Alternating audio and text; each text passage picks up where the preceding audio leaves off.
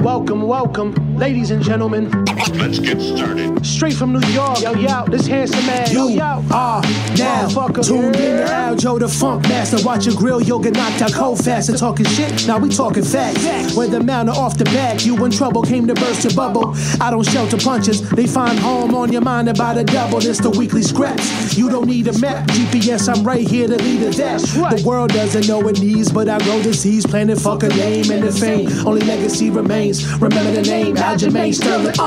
It ain't safe, motherfuckers. What's up, guys? Welcome back to the weekly scraps. We got episode 212 right now. It's upon us. This episode is actually sponsored by DraftKings. Use my promo code for new customers only, Aljo, and get yourself free bets. I think it's $200 in free bets. That was a promo code we were using on my IG page, so it should be the same. I think bet $5, win $200 in free bets. Aljo. Thank you, DraftKings. You the real ones. Wow. Crazy. Yeah, I have a huge announcement. What's that? I'm officially a martial artist again. Wow. How is this? How? Wait. I just took a jiu-jitsu class a couple hours ago. So Aljo and I have a long-standing 12-year bet. I'm texting the chat right now. What's the chat? Limpy D. Oh. So our bet is that in 12 years of me training, him and I are going to face off in a jiu-jitsu match of sorts. Uh-huh. And I think I can beat him because, hear me out, I'll be like 210 lean. If you can even call it a match, but go ahead. 210 lean. He'll be like 170 kind of fat. Old as hell. Like, how old are you right now? I'm 33. You'll be 45 in 12 years. I'll be 33 in 12 years. Uh-huh. And I'll have 12 years of jiu-jitsu experience. I'll be the bigger guy. I'll probably be a black belt, and you'll be old black belt and washed. Well, if you've been paying attention to Glover Texeira, you'll realize, like, age is nothing but a number. Yeah, but that's for big guys. I'm a big guy. And hurt. Know what I mean? Okay, so Aljo just... I had to tell the guys what's up. I'm back. We're not gonna do the odds this one. We normally do the odds with the DraftKings sponsor, but we're not gonna do that. What are the odds in 12 years that I beat you? I'm gonna say you're probably a plus 2,000 dog. Oh, come on. Yeah. In 12 years? In 12 years. Bro, you're going to be sitting on your couch in 12 years. You know how old Matt Serra is? You know what he does to these young bucks? He destroys them. You see how small he is? Okay, He's but a big man, take someone who's been doing it for 12 years and is way younger than him and bigger than him. Yeah, you know Edwin, Big Black? But you want to see what he does to him? He's not as good as I'm going to be in 12 years. At jiu-jitsu. Oh, okay. I'm just saying. Okay. There's only one way to find out, and time is undefeated. And I'm going to have to show you what's up. So time is ticking for you, you old man. It's going to be hilarious when you're like, how the hell do I still lose to this guy? You're old. And I'm going to be like, yeah, I know. And I'm jacked. In 12 years, I'm going to be fucking this guy up in pool, definitely fucking him up in ping pong, and probably fucking him up in jiu-jitsu. That actually doesn't hurt today. Normally it was hurting when I flexed this arm. Have you been training? No. Been doing PT. Exactly. Yeah. Exactly what you told the people you were going to do. This one's an ox, though. Guys, you never know. You never know. I don't really have much of an update. Hopefully by the end of this week, which means next week's podcast, we'll have an answer seeing what we're going to do or somewhat of a date. So definitely tune in for that. Let's just get right into it. UFC, was it 283?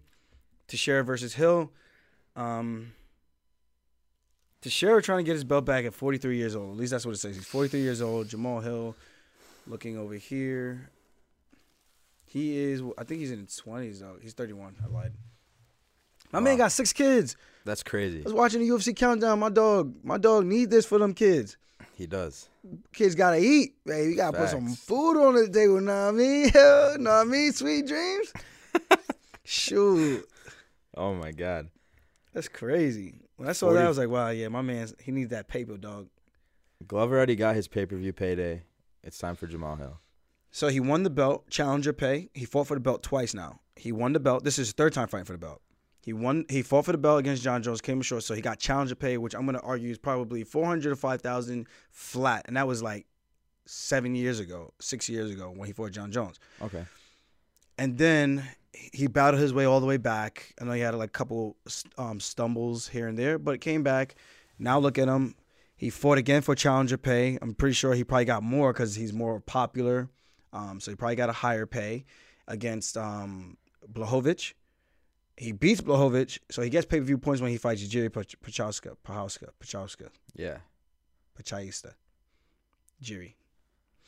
So with that being said, now he's fighting for the belt again, vacant. So he gets that challenger pay again. So Glover's he's going pretty good right now. He's in his bag. Pretty good right now, Glover. You do your thing, dog. He's peaking. So now we got Jamahal Hill. Now this one is fascinating to me because Jamahal Hill, now he's the homie. I don't mean no disrespect, but when you look at him physically, you wouldn't think he was like as talented as he is. A stud athlete. Yeah, because he's not like, he doesn't look like a physical specimen. He don't look like Francis Ngannou.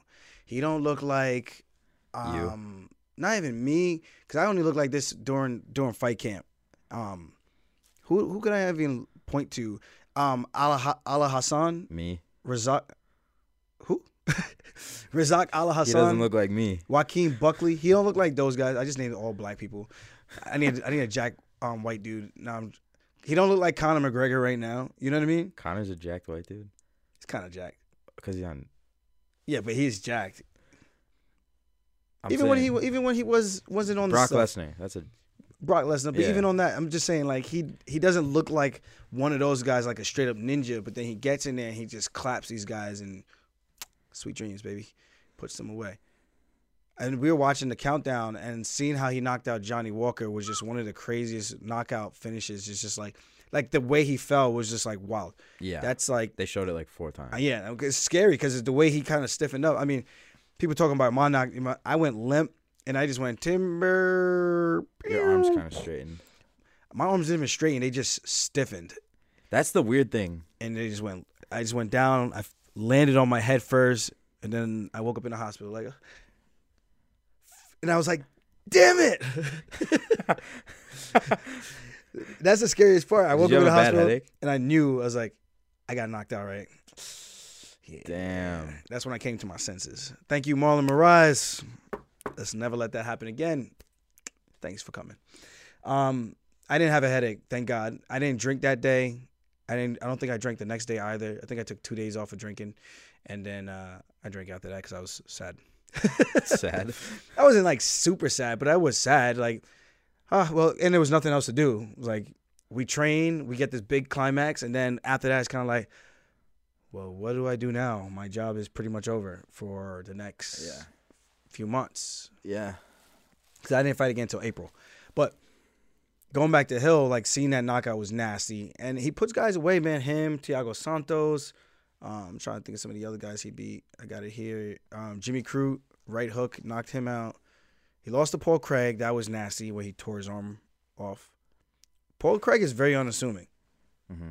And then he beat Ovens, TKO, and beat this guy Darko, unanimous decision. And then he won on Contender Series, got elbows from out finish. So he's been on a great run, man. Good for him. I like to see good things happen to good people. And this is going to be an interesting one because I don't know if his ground game is in the realm. Let's be honest. I know his ground game is not in the realm of Glover Teixeira. Like, I don't need to mince words here. I mean, I would think Jamahal Hill would even state that. Yeah. But and he's Glover got can youth. crack, right? Glover can crack. He likes to strike. If I was him, I would have took Jerry down right away instead of playing this striking nonsense. Like, why am I doing that with this guy with those spinning elbows and all kinds of crazy, reckless attacks, looking to separate your consciousness? If I'm Glover, I'm looking for the takedown right out of the gate. I mean, you're going to have to engage with the striking to kind of draw out the perfect entry. But Hill looks like he's hard to take down, and Glover's not a wrestler. But if the fight does somehow get to the ground, if he gets hurt and Hill follows him to the ground, which Glover has done in the past, I can see him getting sweep, getting on top. and walking away with the win. Now, I think for Hill, he's going to need to keep the distance, stay measured, stay calculated, pick apart Glover from a distance. We know Hill's got hands, and he can knock you out with either one. We've seen it. But we know Glover, he's got that Mike Tyson-esque type of style. He's got Alex Pereira in his corner, who he trains with. So I know he's no stranger to power, but at his age, the small gloves is going to be quite the difference. I think Hill's just got to be careful with throwing kicks. Make sure that they're aimed at the calf, or make sure they're like teeps and stuff, and bring that leg back right away, and can't get lazy. Because if he gives Glover an opportunity, Glover finds a way to stay in the fight long enough till he gets the win. So, yeah, fuck. I know I pretty much just said everything. Yeah, there's nothing for me to ask. Well, I'm sure you can say something. So, does Glover have good takedowns? He's taking guys down against the cage. Carl Roberson. I want to say Anthony Smith. I feel like Anthony Smith was beating. Yeah, he was beating him bad, if I remember correctly. Smith was beating Glover bad. Yeah, and Wow. then Glover came back and put it on him. Or am I thinking about somebody else? I think Smith was putting it on him, then he got tired because it was like playing a video game. He just hit all these buttons on the controller, and then somehow his stamina, you're supposed to wait for it to recuperate. Nah, Anthony Smith was just like, nah, I'm going for it. I'm going. And he got caught up with that. Out. Mm-hmm. Shit. So, do you have a prediction? I like both these guys. Hill's more of the homie. I feel like we got a better connection. With that being said, I feel like I always got to go for that, but if I'm making a prediction on who wins this, I'm not going to lie. This is a steep hill for Jamahal Hill to climb up on, no pun intended. Wow, I actually didn't have any idea that was going to happen. This is a steep hill for Hill. But, I think if they I don't say improvise either, if they came up with a great game plan, I think they could do pretty well. But the tough part for me is the ground game discrepancy. It only takes him to trip. It only takes a slip. And that's all Glover will need to get on top. People are going to say, oh, the Jerry fight, he went for his jiu-jitsu. He had Jerry hurt, and then he jumped on the guillotine that he's never done before in any of his other fights. And then with him doing that, he lost the guillotine, sweaty, blood all over the place, ends up on his back. Jerry gets on top, pounds him out, and puts on an awkward rear naked choke. And Glover pretty much, what I feel like, tapped from exhaustion more than like a clean technical choke. But the choke was on, but it wasn't like Glover at that point. He was like, all right, man, I'm out of here, kind of thing. Yeah, it was a tough fight. Live to fight another day. Here he is, another title shot opportunity, and it's about the opportunity, what he makes of it. I feel this might be the passing of the torch though, because of the youth. Yeah, and also like Jamahal Hill, he only needs to land like a couple of those haymakers to like, put a guy out. Yep. So I'm like, what are the odds that he doesn't do that against Glover? And Thiago Santos tried to get him down and he couldn't. I mean, there was a couple times he got taken down, but it wasn't anything substantial that happened there for Santos. But that's my main concern, because if Glover takes him down, I feel like that's a different level of jiu-jitsu. But the fight starts on the feet. Right. So we'll see what actually happens with that. I'm leaning towards Hill to get the job done. I know it's a tough one. And I like both guys, as I said. What was that? No idea. Sound like gunshots. I'm joking. I was like, what? So, yeah, tough one for sure. Made a better man win, man. Hopefully it's Hill. That's my dog. I feel like Glover's going to win. I can see that. Like, he has more ways to do it. He just seems like a strong-ass motherfucker. Yeah. And I don't feel like his chin's, like, too worn down, you know? Yeah. Still very durable. Yeah. And, like, yeah, I always lean toward the grappler. Grappling dictates the pace of the fight. Yeah. I mean, usually if you have wrestling and jiu-jitsu, it's a lot better of a combo. Like, that's way more deterministic, I feel like. Mm-hmm. But if his wrestling's good enough, you know it once it gets to the ground, it's friggin' lights out. I will say though, Hill has this confidence right now, and for him, he feels like he already won in life, which is huge. I know what that feels like. That's a dangerous man. You don't care about the outcome really. You're just gonna go for it, and whatever happens, the chips are gonna fall where they're gonna fall. Still got to have a little bit of a calculation to that. It can't just be straight up, I don't care what happens. And I think that him having that kind of a mindset going into this, he's like, dude, I fought for a world title. I'm not supposed to be here. Mm-hmm. That's a dangerous guy. He's got nothing to lose. Glover already had the belt. Mm-hmm. You could say it's just one of those things, man. I don't know. And sometimes you just need the perfect storm, and this could be that opportunity for Hill. And this is a life-changing opportunity, life-changing moment. He beats Glover in Brazil. That he's gonna. I think his stock goes up crazy. Yeah, becoming the light heavyweight champion. Yeah, for him, that's insane. And the UFC put out a stat. There were only 2 champs for I think it was a 7 or 9 year period. John Jones in DC, and then in the last 2 years there was already 3 different champions. Yeah, light heavyweight. Yeah, crazy. So imagine a 4th. Mm-hmm. It just shows how when one guy's so dominant could get on top of the totem pole, and they could just sit there and fend everybody off of the throne. And now we got this where it just seems like there's more opportunity. The skill sets are a lot more evenly matched, and anyone could potentially become a champion depending on the matchup. You even what's crazy to me is Ankalaev versus Blachowicz. That fight should have never gone like that. How should it have gone?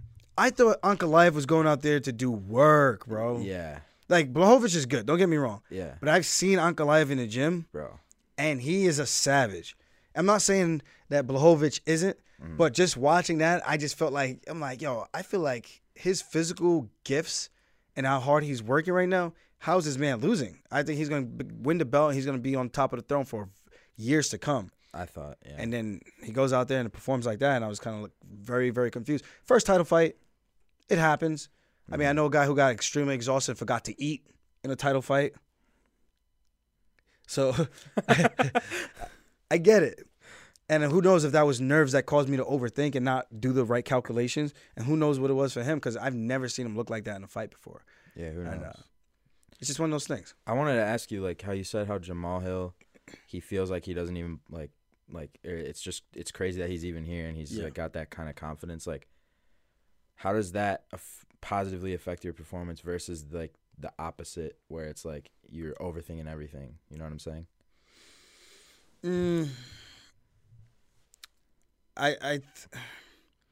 What does that give you? I think he's not worried because, for him, he's it don't matter. He's won either way. If he loses, he won. If he wins, he won one. That's how I look at it. Uh-huh. And I think the way he's seen it from his perspective is the same thing as when I finally got my opportunity to fight for a world title. I'm like, I made it. After all these years, I'm finally freaking here. Something I've been working so hard for, and UFC's been trying so many different options to not give me the title shot. They try to give it to Marlon Moraes. He loses to Sandhagen. Then Sandhagen can't get it because he just lost to me. Then they bring Frankie Edgar. He comes down to 135. He beats Pedro Munoz. He gets an automatic title shot. He wins a crazy split decision to Pedro Munoz. Aldo comes down, pieces up Pedro Munoz in that fight. Super one-sided. And you know what I mean? So it was just then Jan gets the title shot over me with Aldo after coming off a loss. So I know what it feels like to finally get that moment. And if I had lost and things didn't go my way, say I had a normal performance and it wasn't good enough, forget being tired or whatever, I would have felt like a winner in my book, because coming where I come from, people from Unionville, we don't do stuff like that. Mm-hmm. The black folks that I know, that we grew up with, we don't see guys that look like us that have these opportunities in this type of sport. We only see that in maybe football. We had one guy, maybe basketball. I think we had one guy who was kind of close but didn't actually make it. So it's for me, success was that, just having the opportunity. And that meant the world to me more than just winning the belt. And then winning the belt, obviously that's the icing on the cake, but I think that's the way that Hill's kind of approaching this. It's just I don't care what happens. I'm about to just go out there and give it hell. And that's it. That was my mentality going into that fight. And that's probably why I fought so reckless. Even though I knew I was exhausted, I was just like, dude, this is my opportunity. Yeah. At least don't quit. Go out there and fight. Go out on your shield if you got to go out on your shield, and just don't quit no matter how exhausted you are. Keep moving forward. And I'm not saying that's going to happen to Hill, but I think when you have that mentality, you're hard to be beaten because it's almost like something possesses you and takes over your body to the point where, like, you're going to need to put my lights clean out for you to beat me that night. Wow. You know what I mean? Because I'm just going to keep coming forward. And I think that's the type of shit he's on right now. But again, you take somebody down, that keep coming forward shit don't matter. Yeah. You know what I mean? And that's just keeping it real. So hopefully Hill's defense holds up and we get a striking delight. Yeah. And we see what happens with that. Because Glover hits hard, man. He ain't no bitch. It is a great stylistic matchup. Yeah. So is the next fight. Yeah. This next one, fourth matchup between Figueiredo and Moreno. I'm leaning towards Moreno because I thought that last fight, the third, was really, really close. I think you could make the argument that one could have even been a draw as well. So, I mean, there was more activity, so I know with more activity, it's even harder to give a draw. Like the Rose and Carlos Esparza fight, that rematch should have been a draw because there was so little activity. There wasn't much to score. Those are 10-10 rounds. Yeah. Figueiredo, Moreno, those rounds were a lot more active, but in the sense of it being active, I felt both guys did a great job of landing strikes and combinations where they almost like went tit for tat. Mm-hmm. There wasn't really a whole lot of ports where I was like, this round is super definitive that this guy won this round. It was a very close fight. And I think Moreno didn't wrestle that much in that one. Yeah. You were saying that. So you think he needs to kind of bring that back into the fold? I think so. I mean, when he took him down, I've trained with Brandon Moreno and those guys, Marcelo Rojo and all those guys. When he shoots and he could get his hands locked around your body, he's very good in that position because he's long, he's lanky for the weight class. And even for me, like, I got to be careful that he doesn't get the hooks in and take my back. But he's had positions where he's gotten my back, and I have to make sure I roll to get out because and obviously I got the size on him too. He doesn't really walk heavier than, like, I think 145. Mm-hmm. And I'm walking around, like, sometimes close to 70 or if not 70. That's crazy. You know? Holy shit. So I'm a lot bigger than him, but he's super technical, super fast. But when he gets to that position, I told him, not after that fight, but before that, before he went into that rematch, I remember we had a conversation. I was like, dude, you're so good in the grappling position. Like, you're grappling so underrated. Mm-hmm. And I'm not saying I planted the seed, but who knows? When I saw him next time, he thanked me. I'm like, I ain't do nothing, bro. That was all you. Mm-hmm. I just told you believe in your ability because you're that damn good. Like, I can't make you do that. You go out there and know what you put the work in. Mm-hmm. It's just up to you to put it together and go out there and do it. Wow. So I think with this, if he brings back the wrestling and not let Figueiredo dictate the wrestling like he did in that last one, I think it changes things and it gives Figueiredo more things to worry about. And then if Figgy gives up his back to Moreno again, I think he gets finished again. So my next question is, how does the whole coaching situation potentially affect this, do you think? What do you mean? Well, James Krause. Wow. James. Not having your coach, how big of a deal do you think that would be for Brandon Moreno? I don't know. You know, I fought in COVID without my coaches, and I felt fine. I feel like as long as I have people with me that I trust and I've trained with that actually know what they're talking about and they know me, I'm okay. Yeah. You know, I think that's a difference between me and others. I don't know about Brandon and his deal with Krause. Mm-hmm. I know they only had that one fight together or two. I think it was one. Yeah, I think it was just the Kai Kara France. Was it? Okay. Or maybe it was two of them. The one where I think maybe the Brandon fight that he lost, the Figgy fight that he lost. I wasn't paying attention really. Yeah, me either. Coaches. It was either he had him for one or two training camps now. Okay. Either way, I don't know how fast you can build a bond that way. Maybe he's like that. Maybe he's not. But he's got a great team around him of training partners.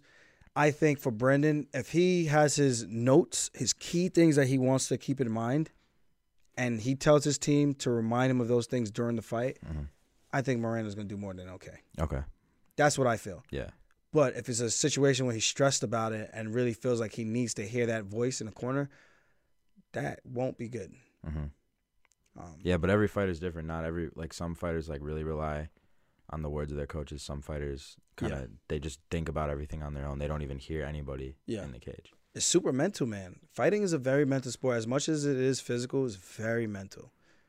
And you would imagine, like, you train all those weeks, and then for you to have a hiccup because you felt like you didn't hear the voice of your OG coach. Mm-hmm. I don't know, man. I feel like I could get inside that guy's head, me personally. That's what I feel. So you're saying, like, to rely on your coach could be a weakness, potentially? Yeah, I think so. And it depends on how. I know people are going to say, well, you train with this. I'm like, yeah, but it's different. Like, if you have your coach all the time, it's like, okay, this guy's unbeatable with him, kind of like Mike Tyson and Casamado. Wow, that's a great And then example. when he left, you can see how Mike kind of went off the rails a little bit. That's a great example. So with that being said, like, yeah, Mike was the man when he was around and keeping him in line, doing the right things. I feel like Moreno's one of those guys who does the right things regardless, and it's going to be whether or not he's comfortable without his head coach in the corner with him. So it's different. I think every fighter is different. So for me, it's like when I fought Jan, people were saying, oh, it wouldn't have been close if he had his real corner there. I'm like, if you need your corner, I'm like, I don't have Matt Serra in my corner. I got guys who I would like to say, and I think my teammates would admit this, that my jiu-jitsu is way better than theirs in a sense of, like, pound for pound, like, not even size. Like, size is more competitive. Mm-hmm. Like, if I roll with Al, it's more competitive because of the size. But I think they would say, like, arguably, if we just went move for move and technique for technique, they would say that my jiu-jitsu is a little bit higher, a lot higher than theirs. With Dennis and Marab as well. So, with that being said, I still don't have my coach, Matt Serra, and I still don't have Jason Rao in the corner helping me and walking me through that type of stuff. But I have people that I trust. And, like, for me, my mindset is so bulletproof that it's like, doesn't matter who's in the corner with me, as long as I know that you've been there with me, I'm okay. Mm-hmm. Where some people, it could be a little bit different, whereas, like, they malfunction if they don't have that corner. And is that a weakness? I would look at it as so, because I would feel like maybe I could find another way to get under your skin or to get you out of your character during the fight. I feel like that gives me a pathway. Where for me, it's like, well, how do you get under Aljamain Sterling's skin? Well, I don't think there's any type of blueprint or any type of thing that anyone has been able to show, like, you could get at him like this if you do this. I don't think there's out there. Yeah, I think that's been demonstrated. But everyone's different. I'm not saying that makes you a good fighter. I'm not saying that makes you a bad fighter. Mm-hmm. I think it's just, if I see that or if I feel that, I'm like, all right, so how can I get in this guy's head? What can I do that could annoy them to kind of get them out of their game a little bit? Interesting. Yeah. It's all mental, man. There's a lot of mind games and mind tricks leading up to the fight. When you're in there, as you're about to walk out, you could do all the right things, and all that matters is what you do in that cage that day. Mm-hmm. That's it. So we were watching the countdown, and I realized, like, Henry was coaching Figgy for this last fight they had. Yeah. And he obviously made some great adjustments, but, like, what could you outline what adjustments those were, you know? I think he was more disciplined with the range. You could hear in the countdown, even in the corner, they would tell him to be more technical and, like, tell him not to brawl. I think Figgy's one of those guys, and this is what I'm talking about. You could get him out of his character, almost like Cody Garbrandt. People was like, oh, if you do one thing, you could get him out of his element. Yeah. And then he starts swinging. Like, Cody is a smart dude. The way he fights, he will even say, like, yeah, I didn't fight the smartest in that. I didn't fight the smartest in that one either. Mm-hmm. Yeah, and I really didn't fight that smart in that one either. So with that being said, it's those little things. Is like, okay, how can I irritate this guy and draw out the wild, uncalculated guy versus the one who's smart, taking his time. And Figgy, I felt like in that third fight, he took his time. He was more calculated. He was doing better with the distance management, the same way Sayudo does that stupid karate thing and tries to be like, I'm a master of distance. Shut the fuck. Whatever. I think he did a better job of that, and he mixed in the takedowns a lot more and shot in. And he fought more like a mixed martial artist that fight than I think Brendan did, where Brendan, I think, primarily was trying to box the entire time. And, I mean, he did knock him down twice as well. It was a close fight, but I feel like Figgy made some really good adjustments. And there was, like, 2 rounds I felt like he definitely won. And the other 3, I was like, I don't know which way these rounds are going to go. Mm-hmm. That's why I was like, for me, it was like a really close fight. But yeah, I'm looking forward to this fourth. This is the first time in history. And I think Figueiredo's only fought Brandon Moreno in the last 3 years. Jeez, yeah, that's crazy. And then if Moreno loses, it's kind of like that hype, kind of like you're risking a lot, you know? Yes and no. If it depends on how the fight goes. If Figgy finishes him, okay. But if it goes to another decision, then it's just like, that leaves you with that feeling like, I feel like I need to see a fifth fight. Really? That's how I feel. I just feel like that's out of the question. Moreno finished him. Yeah, but like, okay, like there's obviously if as long as Davison Figueiredo's champion, if he beats Brandon Moreno this fight, it's kind of hard to just justify another title fight between those two. Yeah, I'm not saying that, but I'm just saying like I just think I would want to see a fifth fight because it's almost like Frankie Edgar versus Gray Maynard. Like you wanted a definitive answer of who was better, and then they had that I think it was the trilogy because it was Gray Maynard beat him. They had a rematch. I think it went to a draw. Then they had the trilogy, and Frankie knocked him out after being dropped like 4 times in that fight. 4 different times, maybe even 5. I have to go back and watch that. It was an insane fight. And then Frankie Edgar comes back. Yeah. And somehow does the unthinkable and cracks him and puts out Gray Maynard in like emphatic fashion. Turns around, I'm just like, this don't even make sense. It was like a movie. It was literally like a Rocky movie, Creed movie, Southpaw movie, Warrior, all that. It was just like, it was literally a movie watching that fight. But that's how I feel. Like you want a definitive answer. And then we got the definitive answer. And yeah, that fight could have arguably been stopped multiple times in the favor of Gray Maynard. But thankfully it wasn't. And Frankie came back and made history. This is one of the greatest fights of all time in the UFC. I got to see that. You should watch the rivalry. It's good because Gray Maynard, his name was the Bully. And what he did, there was a great nickname because he bullied everybody. Take you down, smothered guys, beat them up against the cage, stuffed your head against the cage. He was nasty, man. Oh, and he God. never won a belt. Oh, dude. One of those guys. And, yeah. All right. I'm going with Moreno. Moreno, let's get this shit done, my guy. Vamos, trabaja duro. Yeah, I think if he implements the grappling too, yeah, I think he wins. I can't see why he won it.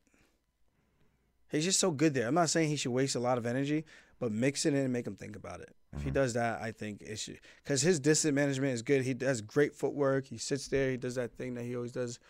And he's just like, and his left kick is nasty. The one he put down Kai Kara-France with.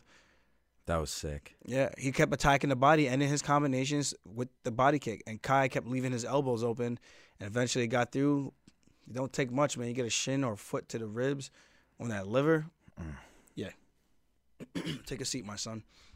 Oy. Gilbert Burns. Like, ooh, that couch looks comfortable. I'm going to sit right here. Gilly Burns back, taking on Neil Magny. I like this matchup, man. Burns not afraid to fight anybody. Neil Magny not afraid to fight anybody either. What was cool is that he effed around and found out and trained with Khamzat Chimaev. Yeah, I saw that. And then he had, what was funny to me is he had the balls to say, I would still fight him. I'm just like, come on, man. If the training went the way that you're saying, you effed around and you found out, what do you think you're going to really do in a training camp to have you prepared for a guy like Khamzat? I know training is training, but you know what Khamzat's going to do. He's going to go out there, he's going to time it, push you against the cage. If not, shoot from the open, get to those legs, get to a body lock. And if he takes you down, Damian Maia took him down, even though that was years ago.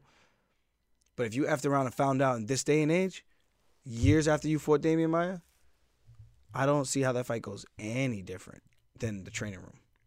Unless you gas him out. Because I remember you were saying with the Kevin Holland fight, if Kevin had survived that round. Because he went balls to wall. Right. But that's kind of what he does, Khamzat. Mm-hmm. Except for in the Gilbert fight. But every other fight, he just is like, I'm going to try to kill you in this first round. I would like to know how many times he submitted Neil. Oh, yeah. I wish Ariel had asked him that. That would have been a good question. I didn't see that interview, but yeah. I like Neil. Neil's not a bad dude, except when he went against me, obviously for his teammate Corey Sandhagen. I get it. But I feel like it could have been a little bit more on the fence there, Mr. Feeney. But instead, you went with the was gonna say the ginger, but I don't know if that was politically correct. I think that's fine. The ginger. You went with the soulless man. Wow. The Sandman. You went with the Sandman. But it was. I like this one because now Burns coming off of the Hamzat fight. I think he's got a lot of momentum. A lot of people want to see him fight because of how well he did.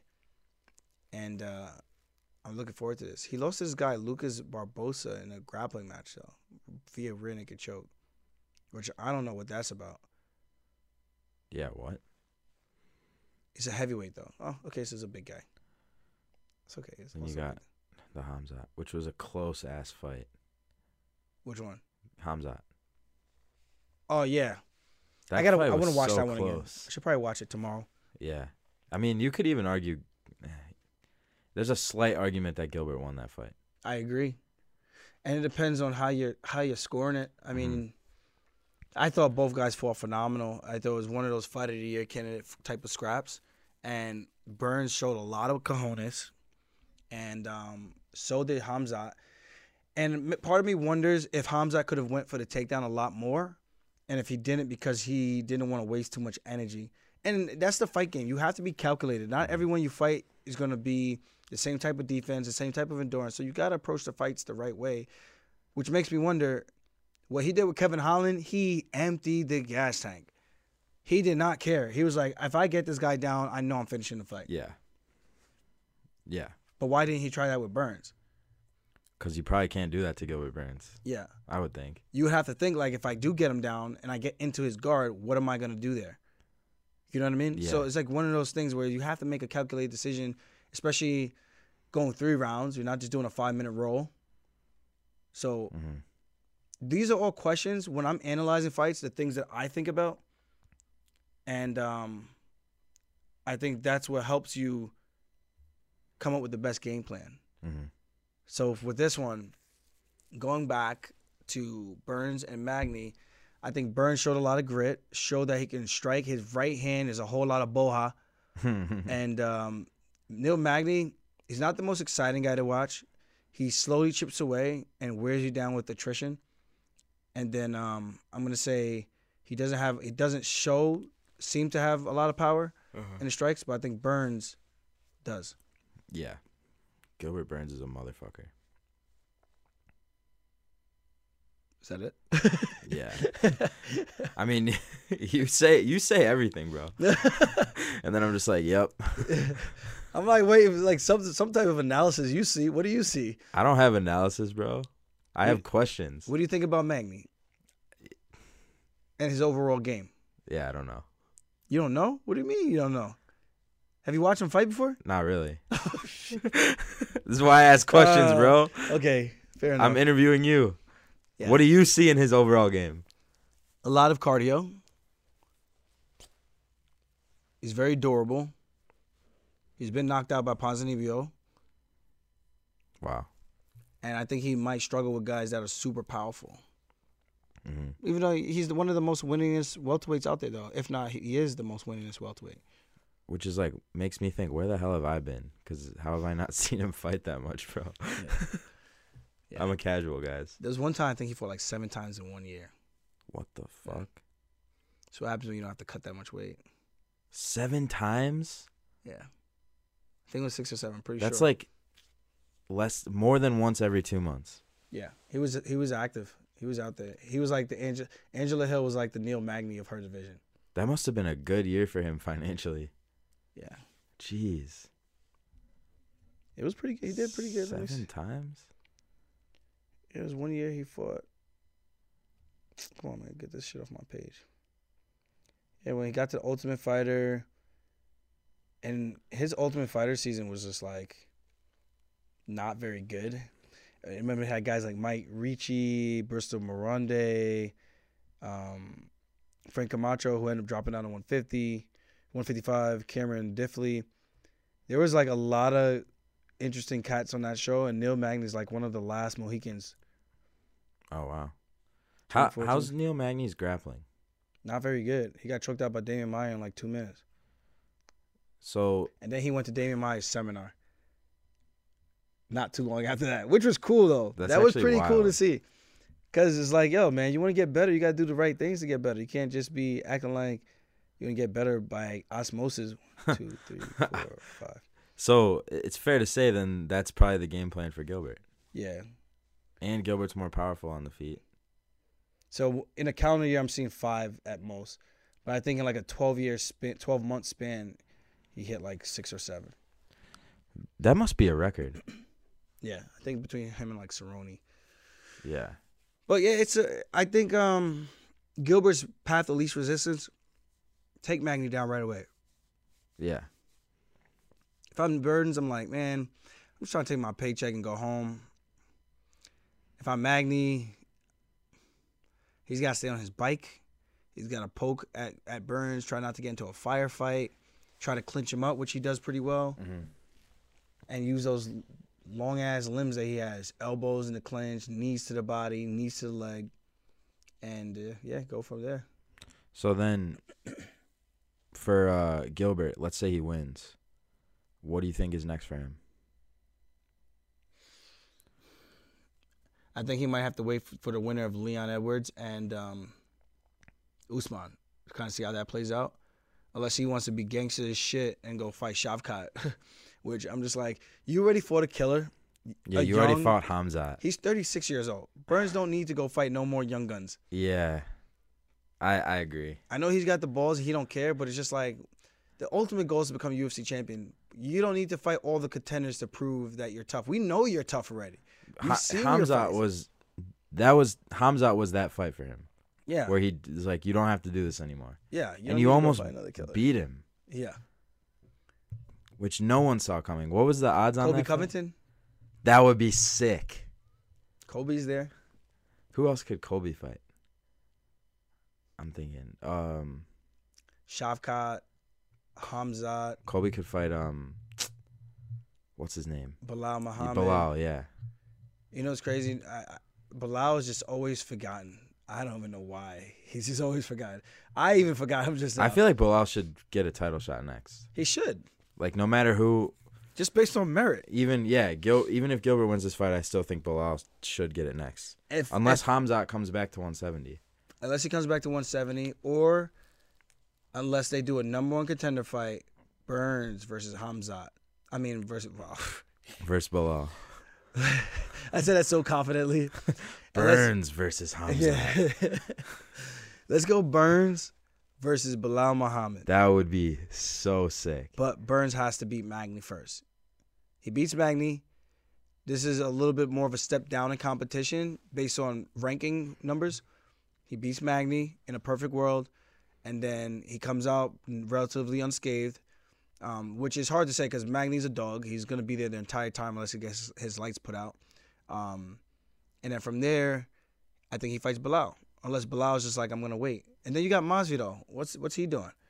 One of these guys have to fight. This is why 135 is the best division, because we all fight. That's facts. All of you do. But there's huge jumps in the fucking rankings. Yeah, actually, I wonder what the rankings are. Kobe's only fought Usman and Burns. No, he never fought Burns. Masvidal. And then you got Burns, who's fought Usman. Burns fights everybody. Magny fights everybody. Yeah. You got Wonder Boy, who's right there too. He don't want to fight no wrestlers again. They didn't update the rankings yet. Oh my God, sorry. And then who's the other guy? And then you got Bilal. He had to fight down to fight Sean Brady because he couldn't get a fight in the top. And he starched him. Yeah, and then you got Masvidal. Like, these guys got to fight. They have to fight. Like, the division has to keep moving. I would either love to see Bilal versus Colby or Bilal versus the winner of this fight. I'll even watch Bilal versus Masvidal. Honestly, Colby would be dope. Bilal versus Masvidal, I think we all know how that goes. Yeah, but it's just a top contender fight.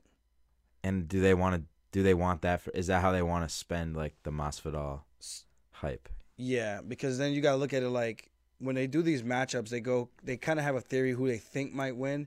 And if they win, they kind of have like an idea of when they might fight again later in the year. And they try to like piece them up. And they know the top contenders, where they think they could do. So it's like a whole thing. If they lose, the whole thing kind of just gets blown up to shits. Yeah. So they have like their their skeleton of where they think they could go in the spider web, and then they kind of know, like, okay, if these guys win, lose, we match these guys up. If they don't, this guy goes here, he goes here. So eventually these guys have to cross paths.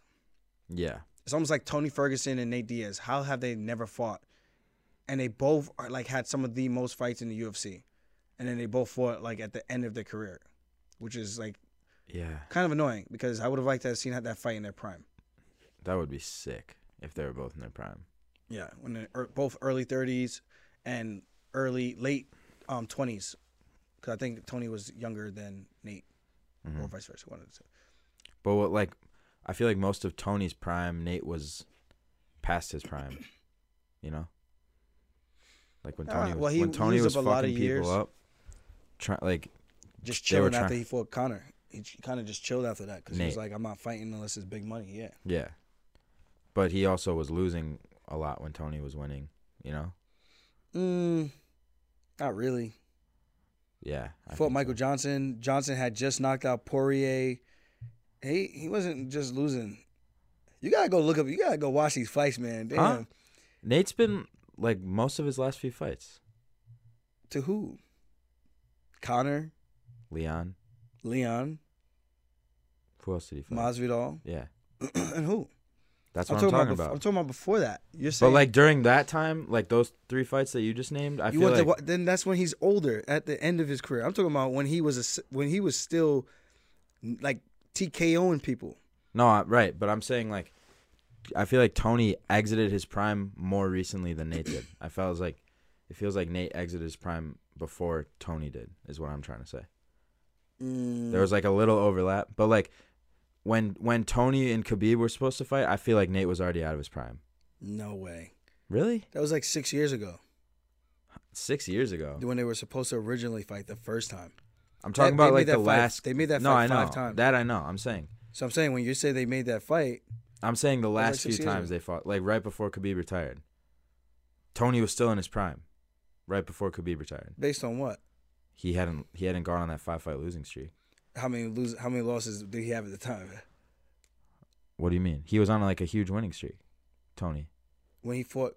When he was right before Khabib retired is what I'm saying. When they were still trying to make that fight. When Khabib fought Justin Gaethje, he retired, right? Yeah. So, who was the last guy that Tony fought? Oh, that's around that time is what I'm trying to say. Yeah. But like, yeah, fuck, okay. And Gaethje was the one who put him out, yeah. Yeah. So that's pretty much what I'm getting at. I'm like, Tony should have fought Khabib the first time they made that matchup, and then that whole thing just got blown up. That's when it would have been interesting to see, even though Khabib has a really smothering style, it just would have made things interesting when Tony was like younger, more durable, I would say, and faster, man. Yeah. Like the crazy stuff he was doing, the spinning elbows and all that. Like he came back and beat Cowboy Cerrone. The Cowboy was getting the better of him in the first round, but Tony was landing the shots that did more damage and shut Cowboy's eye, pretty much. He blew his nose. Yeah. I got to get on Fight Pass. Yeah. And watch all these old fights. Yeah. Like the new shit, I'm pretty up to date with, but like all that old stuff. That's why I'm the OG, man. Yeah, that's why I ask you questions. Don't try to grill me. I'm not. I'm just trying to see if you actually know what you're talking about. So I'm just making sure. I feel like it's a fair take that while Tony was still in his prime, Nate was already past his prime. While Tony was still in his prime, Nate was past his prime. They're relatively the same age, though, is what I'm getting at. Yeah, but they just peaked at different times. But what I'm saying, I think their primes was like maybe 6 or 7 years ago when Nate fought Michael Johnson. And Michael Johnson had beat Tony Ferguson. He beat Dustin Poirier. And he beat another guy. He beat 3 guys in the top 5. And then he lost to Khabib and got Kimura in 1 round. Right. And then from there, Johnson started to go downhill.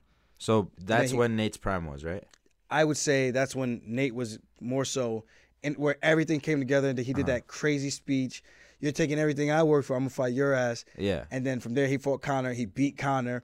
Like, in that time period is when he should have fought. 6 or 7 years ago? Yeah. Okay. That was a long time ago. But I'm saying, like, 2 years ago, until Justin Gaethje beat Tony, like everybody thought nobody could beat Tony. Like it was like I literally thought in my head Tony can't lose unless he fights Khabib. Nah, man. That was like two or 3 years ago. When he lost, like that was when Rogan was on his whole dude. Every time Tony fights anyone, they look like they got hit by a train. That was only 2 or 3 years ago. Yeah, they did a picture of like everyone who fights Tony, and they were all sliced up. And it was like he had this aura about him, and that was only what year was that first loss to Justin Gaethje? 2020. Right. And then when he fought Cerrone was 2019. So not even 2 years ago, Tony was still considered to be in his prime. That night is when everything started to go downhill. But Nate stopped being like the top tier UFC competitor pretty much after he lost to Conor, I feel like. After he lost to Conor? That's when people stopped looking at him. He lost to Conor in 2016. He beat Michael Johnson before that. Then he fought Conor, beat him, lost to Conor, beat Anthony Pettis, lost to Masvidal, lost to Leon. But in that time, from when he lost to Conor, that was in 2016. He fought 2019 against Pettis, beat him. And then he fought later again in 2019 at the end of the year against Masvidal. Who pieced him up. Yeah, and then he fought 2 years later. And remember, that there was a lot of scar tissue on his face. Nate's been around the fight game for a very long time. I'm not saying Nate like fell off. I'm just saying like I feel like his peak and descent started before Tony's did. That's all I'm trying to say. He lost to Rafael Dos Anjos. He beat Gray Maynard. He lost to Josh Thompson. Lost to Henderson. He had won 3 in a row. He beat Cerrone, Takanori Gomi, Jim Miller. Like Nate's had an up and down career, very up and down. I think he knows that as well. And everything's timing. Like he lost to Josh Thompson, beat Gray Maynard, lost. I think he fought for the belt against one of these guys. 3 5-minute rounds. One of these this one was co-main event.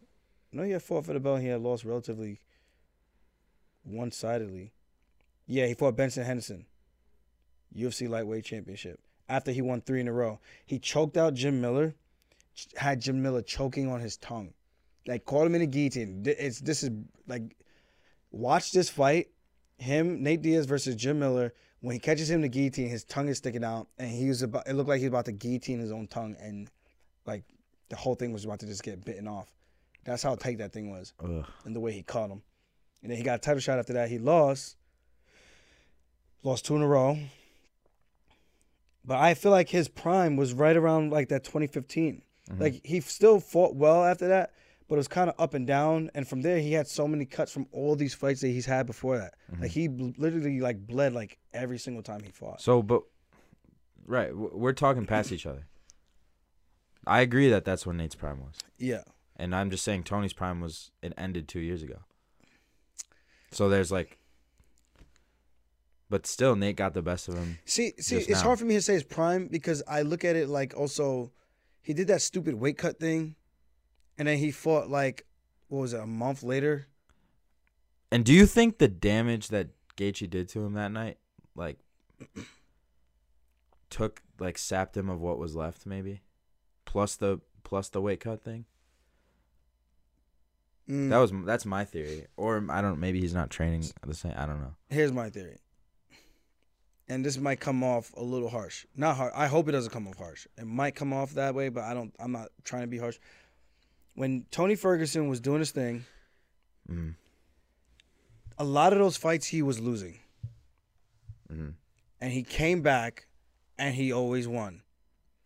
Lando Venata came to the UFC, made his UFC debut against Tony Ferguson. I want to say he dropped Tony 2 or 3 times in that fight. UFC debut. Lando Venata fought with his hands down. Matt Favola fought Lando Venata. That fight was unanimous to draw. Matt won that fight. He fought Josh Thompson, fought Gleason Tebow. He choked out Gleason. Edson Barbosa was a relatively competitive fight until he broke him, I feel, with pressure just going forward. But Barbosa was, I would say, winning that fight. He's a comeback kid, man. RDA, I feel like the same thing. Kevin Lee, same thing. And then he choked Kevin Lee out. Kevin got tired. Anthony Pettis was winning that fight. And then he came back. Anthony broke his hand. Donald Cerrone.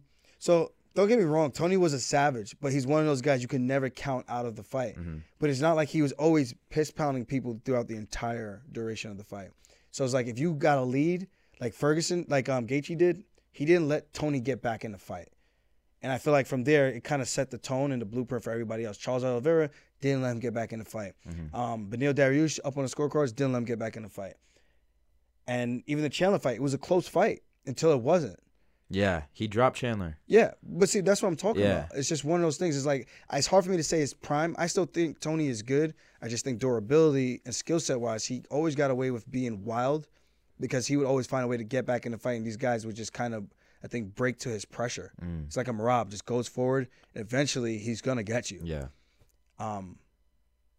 That's why the fight game is so crazy. But I think when you step outside of it and you just don't look at you look at the entire thing of what's actually happening, you're like, you can kind of piece it together a little bit more, and you can kind of get a pattern and a MO of how people fight. Yeah. So Gaethje didn't let him get back in. Basically everyone did that. Yeah. After. Because the fights before, I mean, it's like if you think a guy can't be beaten, but then one guy beats him, and then it seems like everyone feels like they can beat them. It's like they become human. It's like the guy who ran the first 4-minute mile. Yeah. Now no one can run a 4-minute mile. No, it's a humanly impossible. And then one guy does it, and then it like the next couple of years, it's like done so many times after that, just because they know it's possible. Yeah. And even O'Malley and his coach said this about me, like they know my grappling is really freaking good, but they know I've been slept before, so they know I'm not invincible and I'm human. And it's just that thought process. You see it, and it makes it a little bit more attainable in your head. Kind of like Khabib. The people were like, oh, this guy's so good.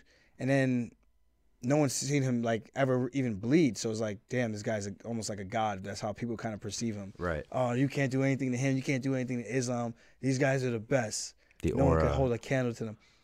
And now you look at Umar, and people are starting to do the same exact thing again. And I'm looking at it like from a technical standpoint.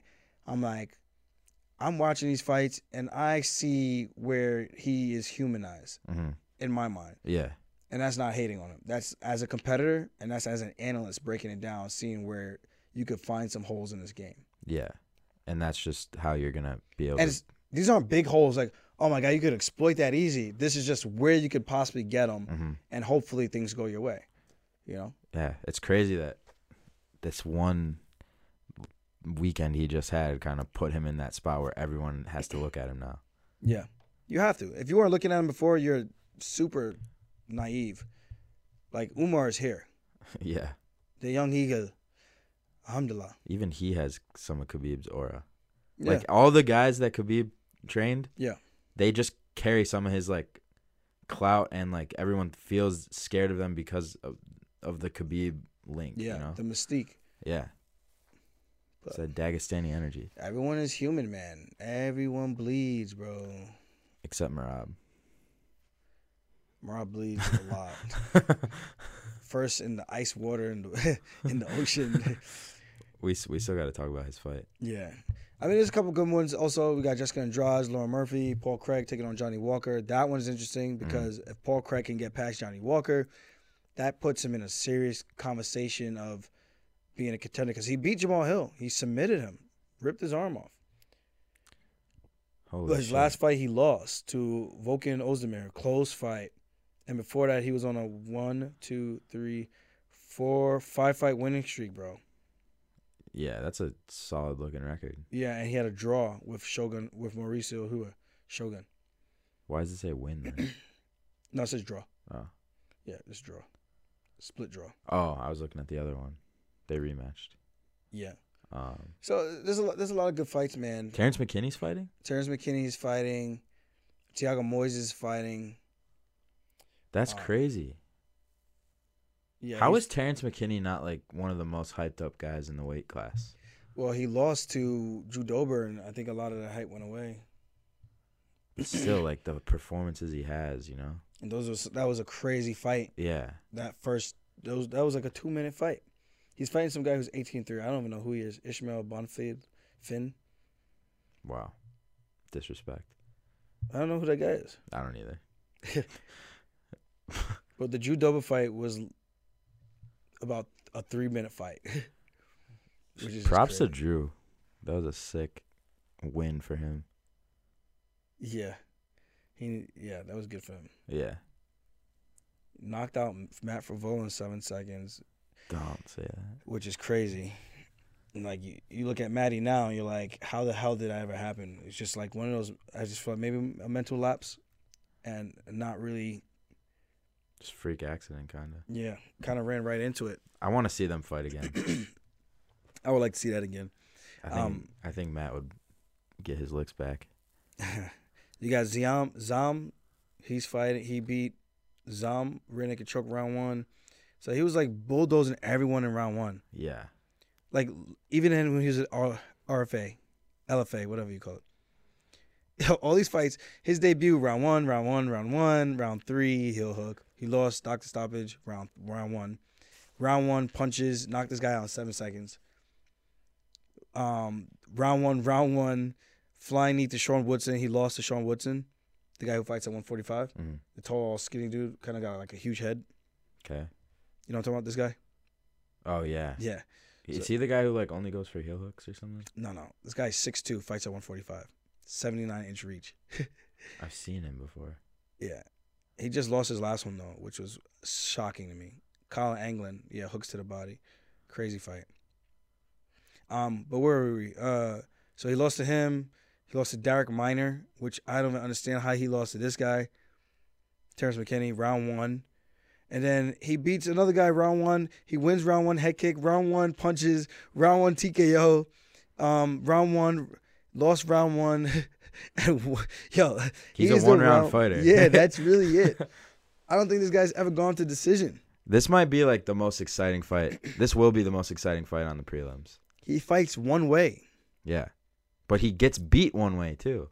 Yeah. It's all the first round. He lost in the first round, lost in the second round, lost in the first round.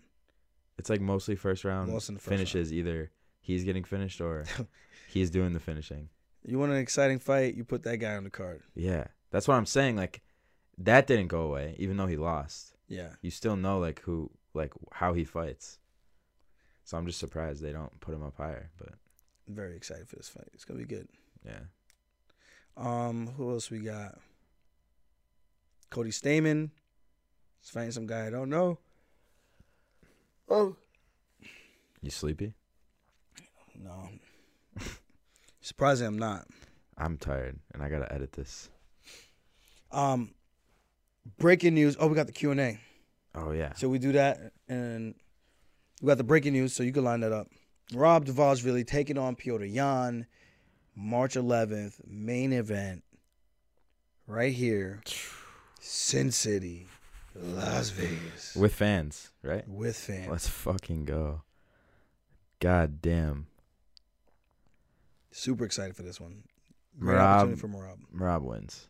That's my prediction. We just watched Merab's fight over with him and Jose Aldo. And that fight was actually not as bad as people were making it out to be. Yeah. People act like he, for round 2 and 3, the minute the round started, he just put Jose against the fence and held him there for 5 minutes. Yeah. For both those last 2 rounds. But really, there wasn't that much time held against the fence. Yeah. Merab was just pressing forward. Merab landed most of the strikes, despite what the stat sheets say.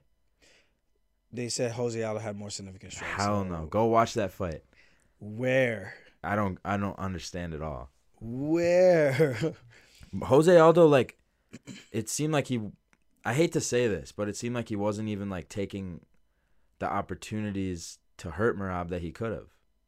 Like, that one example where Merab was backed against the fence and Jose just kept going back. Yeah. Like, so kind of circled out of there. I feel like when you have a guy against the fence, like, that's where a lot of guys get hurt, like with Izzy in his last fight, you know? But who did that? Piotr Jan, when he fought Piotr Jan, and then it got to like round 3, Aldo would start to pivot and cut a corner, and instead of countering like the way he was countering in round 1 and 2, he would just pivot and go back to the center and try to breathe. And I was like, yeah, this guy is human. He does tired. This all the time. Yeah. But I don't know. I think people complained more than they should have. I think the onus was more on Aldo because Merab would shoot in.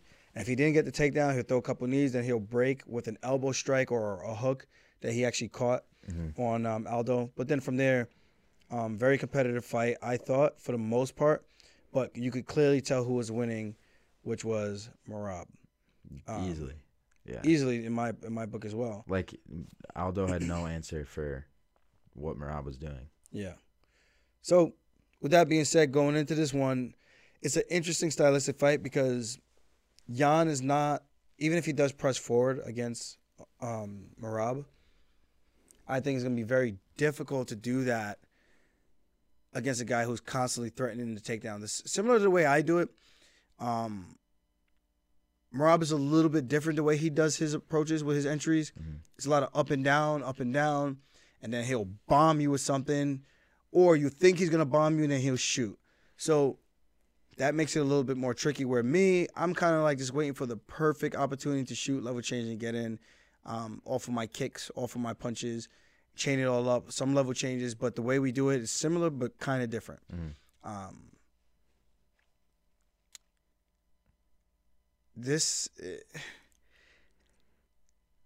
Can Petr Yan go 0-4? 0-4? That's crazy. No, but dude, I saw like a tweet or something where they were saying like Merab could beat Petr Yan and people will still think Petr Yan's the best in the weight class. Yeah, because they're sick. Because it's like some of you guys are sick. It's like, what the hell? If Merab beats Petr Yan, Merab is the number one contender by a mile. Yeah. Because then Merab actually beats Petr Yan, and O'Malley arguably beat Petr Yan. Merab's on a 8-fight win streak if he beats Petr Yan. So then it's like he should. 9. Holy shit. So it's like it's like I feel like Merab deserves the next title shot, and then it's like O'Malley, and then everyone else. Before the Aldo fight, he was tied with me at 7. Then he won, and then I won, so Mm-hmm. we were both tied at 8. Right. Yeah, because they said it before that. Yeah, okay. Yeah. Yeah. Is this your king?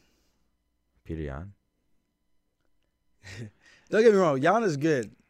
And I know I'm sitting here, I'm joking in hindsight. Like, just imagine he had a layup of a win where I came in as a skeleton shell of myself. And one knee caused the entire algorithm to get thrown off. Bro. Because this guy didn't know the rules. Bro, Come on, if man. Petr Yan doesn't throw that knee, the world is a different place today. Both of our worlds are different. Just cars would be flying. We'd have men on Mars already. Fucking Russia would be a metropolis. The whole world would be a different place. Elon Musk would be president. But now you're champion. Fight game is crazy, man. So thanks, Petr Yan. What I will say is, like, we got 2 of the best guys in the world. When Merab beats Petr Yan, we will both be hands down literally number 1 and number 2 in the world. But what are the odds of that shit? That doesn't happen. In the same gym, in the same weight class. What are the fucking odds? Same fucking win streak. That shit don't happen. I know people are in the comments or listening, oh, you didn't beat him. And you didn't beat him the first time you were gifted. Shut up. Don't blame it on me. Charge it to the game. I didn't make the rules, and I didn't make the guy throw the knee. Hey. And you beat him. And I beat him in a rematch. What more do you... Full belly Aljo won. At the end of the day, half full, starving Aljo was trash.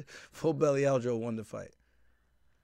Fuck. But, yeah, it's going to be a good one. Stylistically, like, what does Merab have to do to get the dub? I think what he always does, keep the pressure, make sure he's focused, dialed in for 5 rounds. And on top of that, Jan does some tricky things that he's going to have to look out for. And Jan does have good hips, but I think he sprawls so hard sometimes that it actually backfires on him.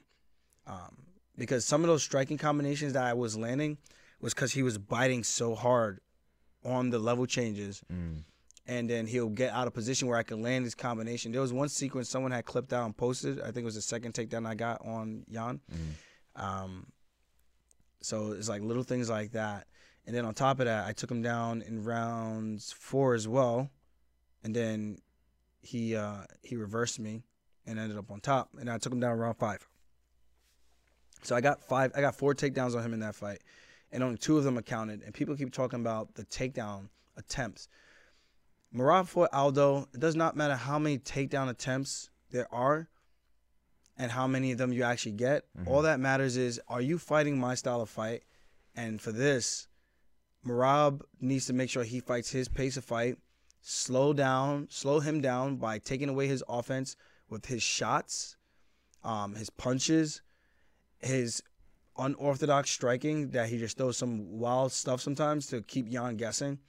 And then when Jan tries to be super technical, it'll leave those wild strikes some openings and some room for him to set things up to get those takedowns or just to get the entry and push him against the cage, drop a couple strikes, push off, go back and do that again. And it's not Merab's job to get off the cage. It's Piotr's job to get off the cage and to do damage. Merab's job is to put him on the cage, do damage, try to take him down, do damage, and that's going to be the tempo of the fight. He's going to have to fight Merab's fight the entire time. This is a dangerous fight for Merab, but this is just as dangerous of a fight for Piotr Jan. When you're at the top of the game, it's a game of inches. Merab just needs to be super dialed in, and I think he has the blueprint already on how to beat him. He's got a striker's blueprint from Sean O'Malley. He's got a wrestler's blueprint from myself. And he has all the data you have from fighting him twice. Yeah, all the things I've looked at. In his corner. Yeah. That's fucking insane. So I think Jan is game, tough opponent, but I think this is going to be a tough one for him to have to deal with.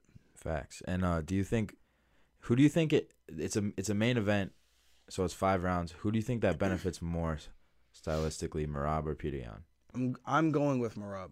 I think so. Yeah. So this is going to be interesting because Merab has never done 5 rounds straight sparring with me. He would always do 2 or 3, or he'll do 1, then switch, then 1, and then switch, and then 1 coming back for my 5th round and getting a rest so that he could give me a hard push in those rounds that he would jump in with. So hopefully I think I'll be good enough to train with him and give him some rounds, give him some looks, and I could beat Piotr Jan because I could imitate that guy to a T. And I think I'll be able to give him a lot of those technical kicking stuff, keeping the high guard, and give him Rob some real life situations where he can see it so that when it happens in the fight, it's like, oh, I've seen this 100 times already. This is just like, it's going to be like super slow motion for him. Yeah. Merab, when he got the call from his manager to offer him this fight, Merab was like, who, Piotr Jan? I fuck him up. And then he hangs up the phone. He's like, bro, did you hear that? They offered me Piotr Jan. I said, I fuck him up. So Merab's fucking game for this shit, dude. Yeah, I know he's excited for it, too. Yeah. So do you want to answer questions? Yeah, let's get into these fan questions. So I put up a Q&A on the Weekly Scraps Instagram page. Go follow us there. That's where we'll do that's where we'll open up questions for Q&A from now on. So that's the Weekly Scraps on Instagram. We got a shit ton of questions, actually. I'm going to start with a question that Aljo left himself. How much to teach me how to fight? I don't even know what you mean by that. I don't know. I was just joking. All right, we'll move on. Is March 4th date not happening anymore? It doesn't seem like it is as of the way things are going right now. We're supposed to wait to the end of the week to make an official decision, but I saw the other title fight for Valentina, so it looks like they're going to just do those 2 title fights and probably push me to another card, which will probably be April 8th. Wow. So they're not going to do a potential interim fight? We'll see. I still got to get through these next 2 weeks of PT and then give them an official decision and go from there.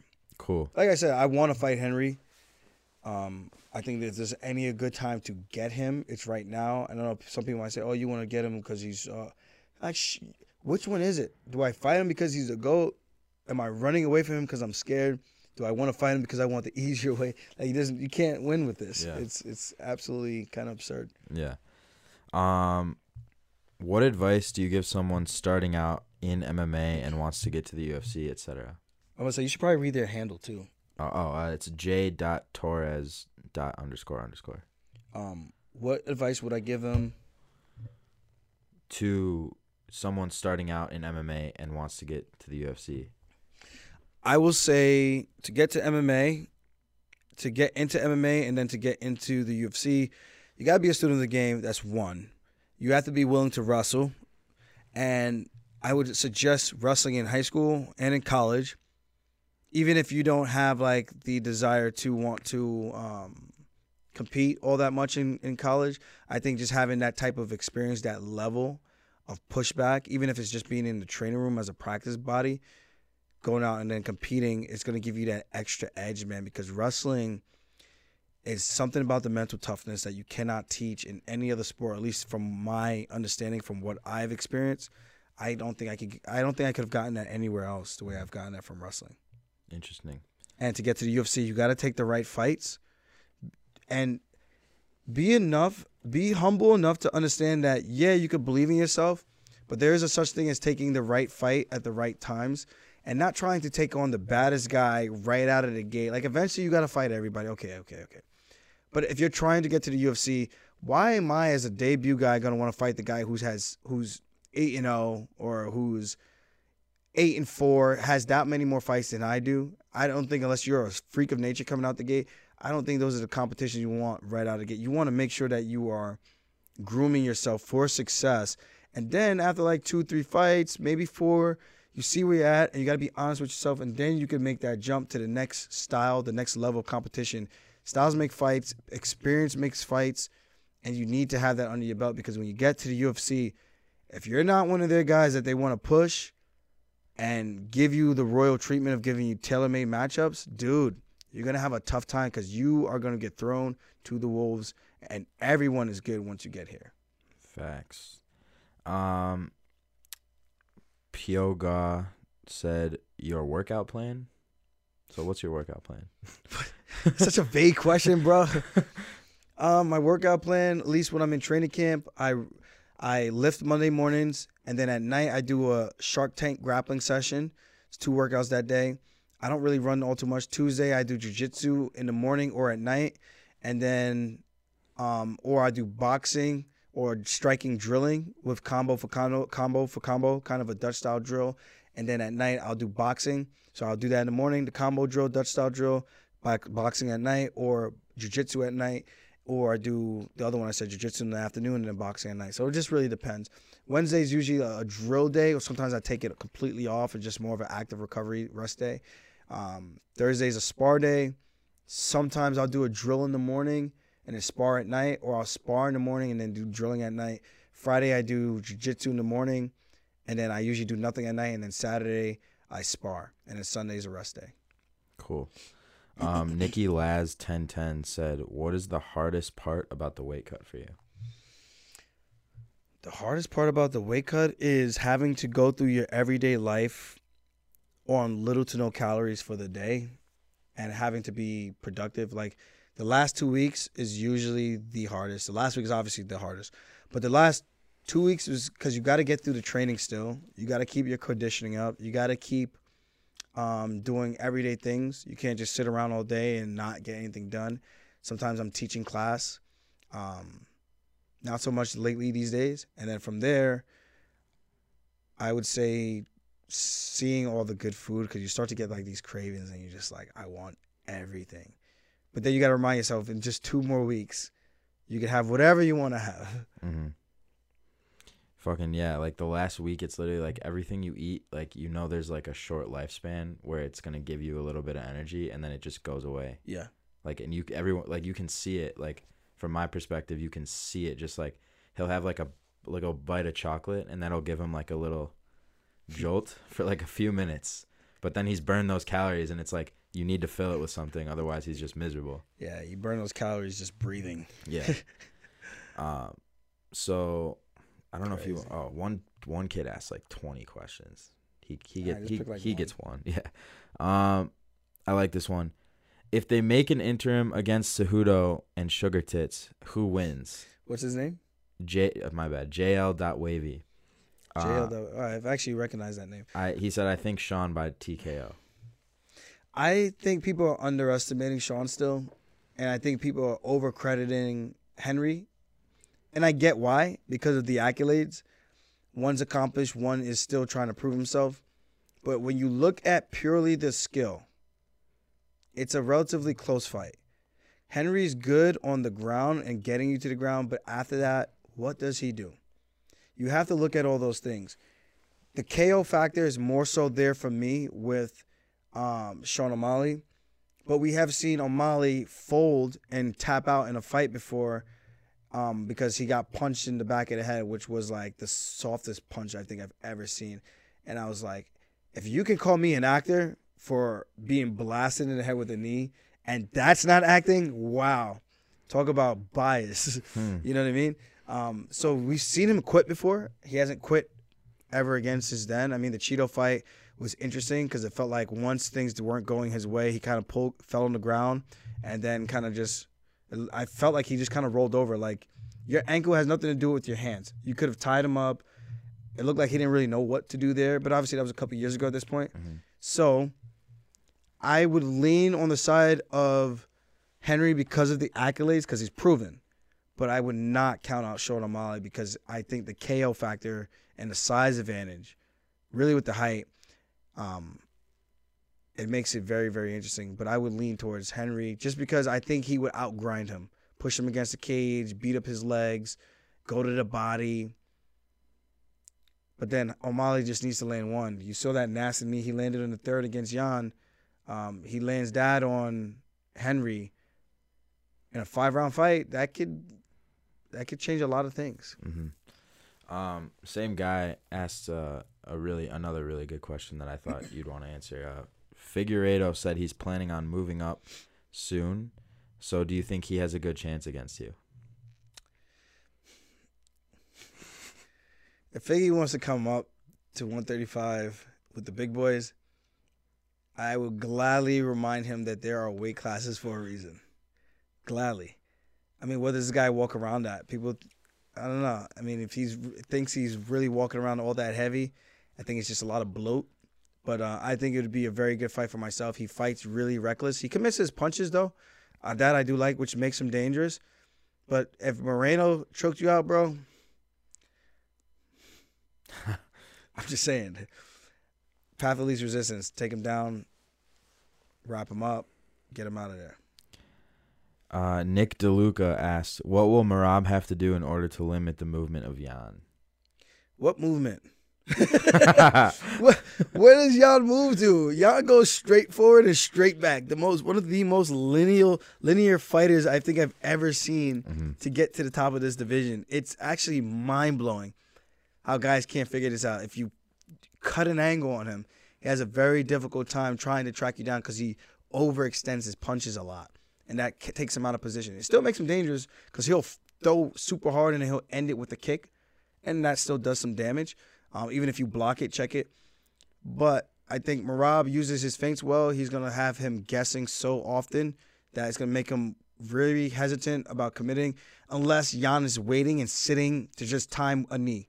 Because that is the one thing Jose Aldo had a lot of success with was the knees that landed to Merab's chest. And one of them looked really close to the chin. Other than that, Merab pretty much ran away with that fight. So with that being said, I think Merab just has to be calculated in that regards, and I think he's going to have a good night. Yeah, that's pretty much all the good ones. Yeah. Yeah. We'll do one more. All right. The one guy who asked like 10 questions. No, give somebody else some shine. Okay, here's a good one. With C Sandino 01 said, with a win over Jan, do you see Merab getting a title shot? I mean, I feel like you've answered this before, but I feel like Merab has to get the next title shot, and we'll see what happens with my next fight. I win. I plan on going up a weight class, and then I would have the most title defenses at 135 in history, which is crazy to me. I'm not even thinking about that. I just want to win and have a good performance. Merab goes out there, he wins, and we're both in really good spots. But, again, he has to win. He beats this. They can't deny him. They can't say Jose Aldo retired. They can't say anything like that. He beats a contender. I think rightfully he should jump the line, especially if he has a more impressive performance than O'Malley. I can't see how they can deny him a shot. The fact that O'Malley's above Merab in the rankings, to me, is insane. Yeah, I get why, because he beat Jan, who was former champ, fought for the title. Yeah. Beat Jose Aldo. So, in theory, yeah, it kind of makes sense. But at the same time, it's kind of like maybe, I don't know, whatever. Yeah. All right. As always, guys, thank y'all for tuning in. I hope y'all enjoy the fights. We're going to clip this up. We'll have these in different segments so you guys can watch the ones you really want to listen to. And as always, thank you guys for tuning in. Don't forget to drop a comment, like, subscribe, follow us. Jake Fine Media, follow me as well. Funkmaster MMA. Follow the Weekly Scraps on Instagram. Tell your friends to tell a friend. And on YouTube, because more content coming soon. Yes, sir. I hope you guys like the breakdowns because that's going to be coming as well. Let's go. Fuck yeah. We'll see you guys next time. Peace, baby.